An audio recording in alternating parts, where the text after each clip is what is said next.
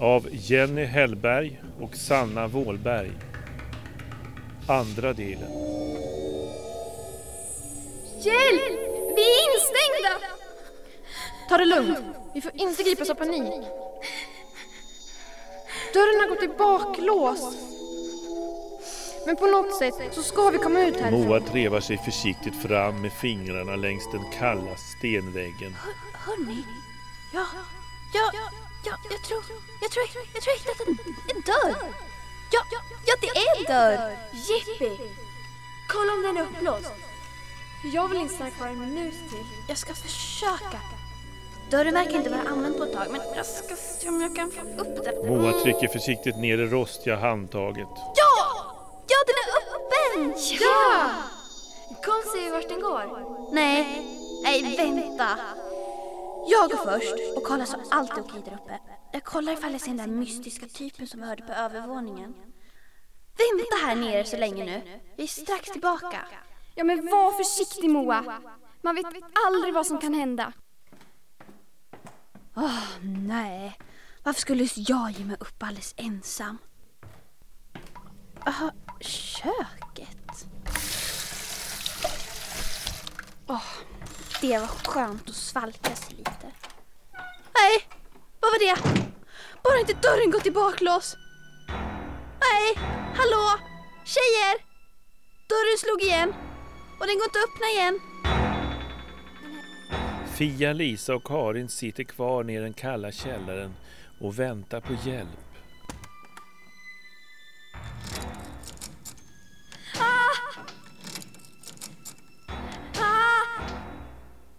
Någon försöker ta sig in genom dörren. Ta det lugnt, det är bara Moa.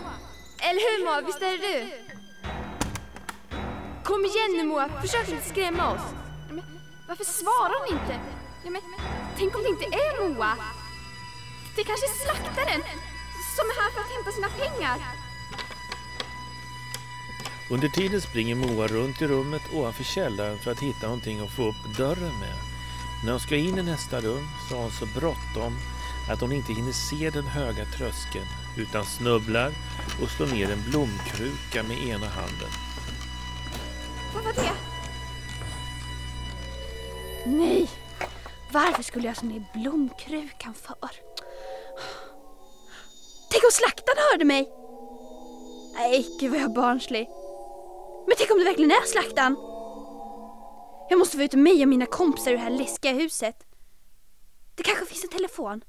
Så jag kan ringa till någon och be om hjälp. Ja, i sovrummet förstås. Skit också. Linjen är död. Nej, telefonsladden är avskuren. Vem gör något sånt? Slaktaren. Han vill inte att vi ska ta oss härifrån. Nu du. Vem är det? Är det du, Karin? Lisa? Fia? Nu du. Men här ska jag nog kunna skära halsen av dig.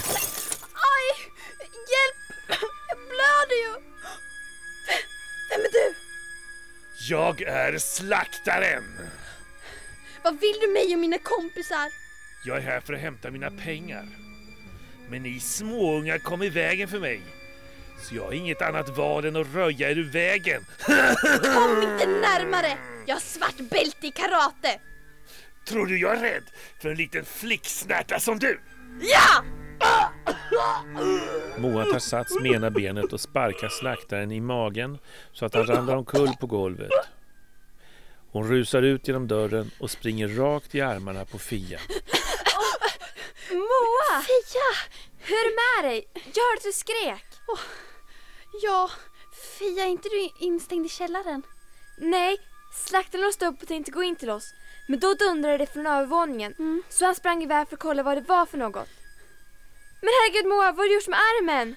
Slaktaren rispade mig med en trasig flaska. Men jag sparkade honom rätt i magen så han föll omkull. Man kan väl karate? Han ligger här inne i sovrummet. Vart, Moa? Var ligger slaktaren? Jag ser honom inte. Nej! Han har stuckit ut genom den andra dörren. Var är Karin och Lisa? Jag vet inte. Vi delade på att vi trodde det skulle vara lätt att hitta dig. Men vi skulle hålla ihop. Tänk om det händer om något. Nej, säg inte så, Fia.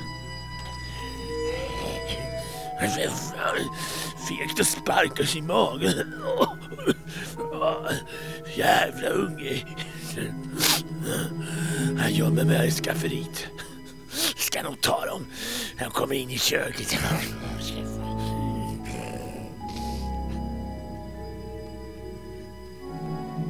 Tur att vi kom ut ur den där kalla och läskiga källaren.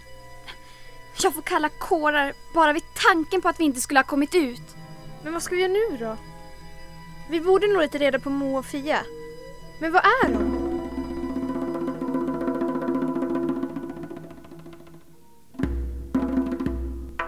Åh, titta Fia, där ligger en gammal råtta. Åh, vad det luktar mögel. Hjälp! Någon släckte lyset. Jag är jättemörkrädd. Men ta det lugnt, jag tänder lampan igen. Här är lysknappen. Nej. Men vad nu då? Det går inte att tända lampan. Vi går ner i pannrummet och letar på proppskåpet. Det kanske är en propp som har gått. Lisa, det är alldeles svart. Nu kan vi inte se slakten ifall han kommer nära oss. Tänk om man springer på oss bakifrån. Nej men sluta nu Karin. Du bara skrämmer upp mig och dig själv. Vi måste komma på ett sätt att komma härifrån. Och att leta rätt på Moa och Fia. Vi kan inte ropa på dem, för då har ju slaktaren oss. Jag hör det nog ändå. Nu ska ni få. Jävla dörrjävel. Upp med dig! Slaktaren kastar sig mot skafferidörren med en sån kraft att den ger efter och slaktaren ramlar rakt ut i köket mitt framför fötterna på Karin och Lisa. De springer snabbt iväg till finrummet där det finns en trappa upp till översta våningen. Under tiden har det kommit 2 tjejer som heter Sanna och Jenny som är klasskamrater till tjejerna. Sanna och Jenny har också hört att det finns pengar i huset som slaktaren har gömt. Jenny och Sanna tror att de är själva i huset och vet inte vad som finns där. Till exempel Moa och Fia som är i källartrappan. Bara proppskåpet finns nere i källaren. Ta det försiktigt ner för trappan så du inte halkar. Ja. Hjälp! Åh! Åh! Moa! Fia, hur gick det? Bra, fast jag blöder i huvudet. Vänta där du är, jag kommer ner till dig.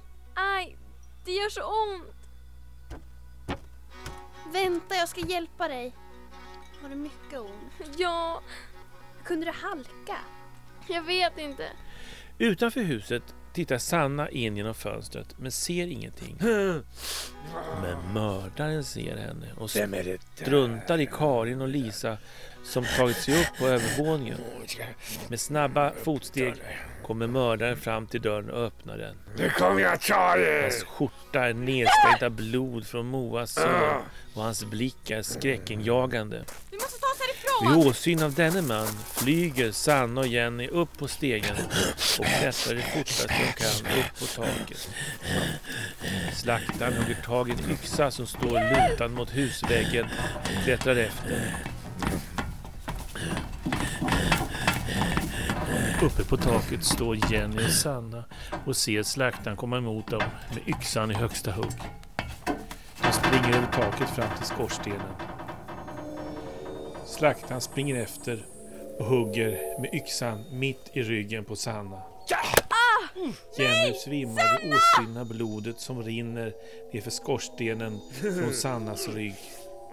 Mördaren höjer yxan en gång till och gör snabbt slut på Jennys liv.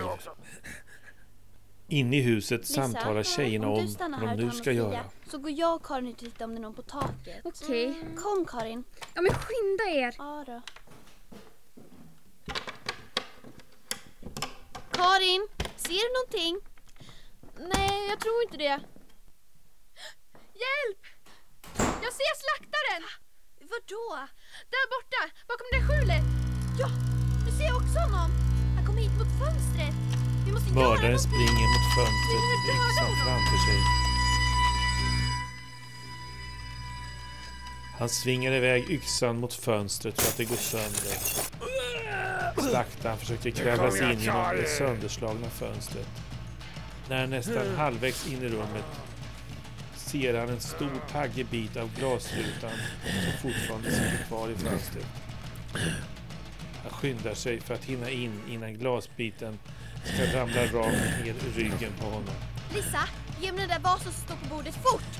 Skynda Moa dig! får vasen av Lisa och kastar iväg den mot den lösa glasskivan i fönstret. Vasen träffar mitt i prick och glasskivan ramlar ner med ändan rakt i ryggen på slaktaren.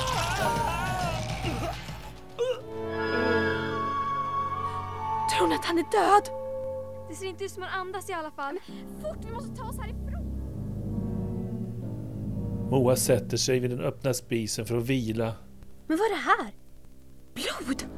Men så ser hon att det är en fläck blod på den öppna spisen tjejer! och följer Det rinner blodfläcken blod med genom blicken skorstenen.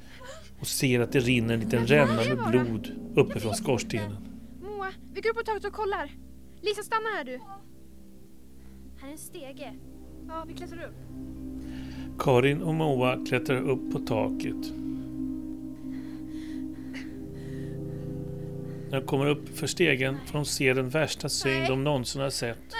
Men gud! Vad hemskt! Jenny och Sanna ligger tvärs över skorstenen med varsitt stort blodigt sår på ryggen. Det är Jenny och Sanna från våran klass.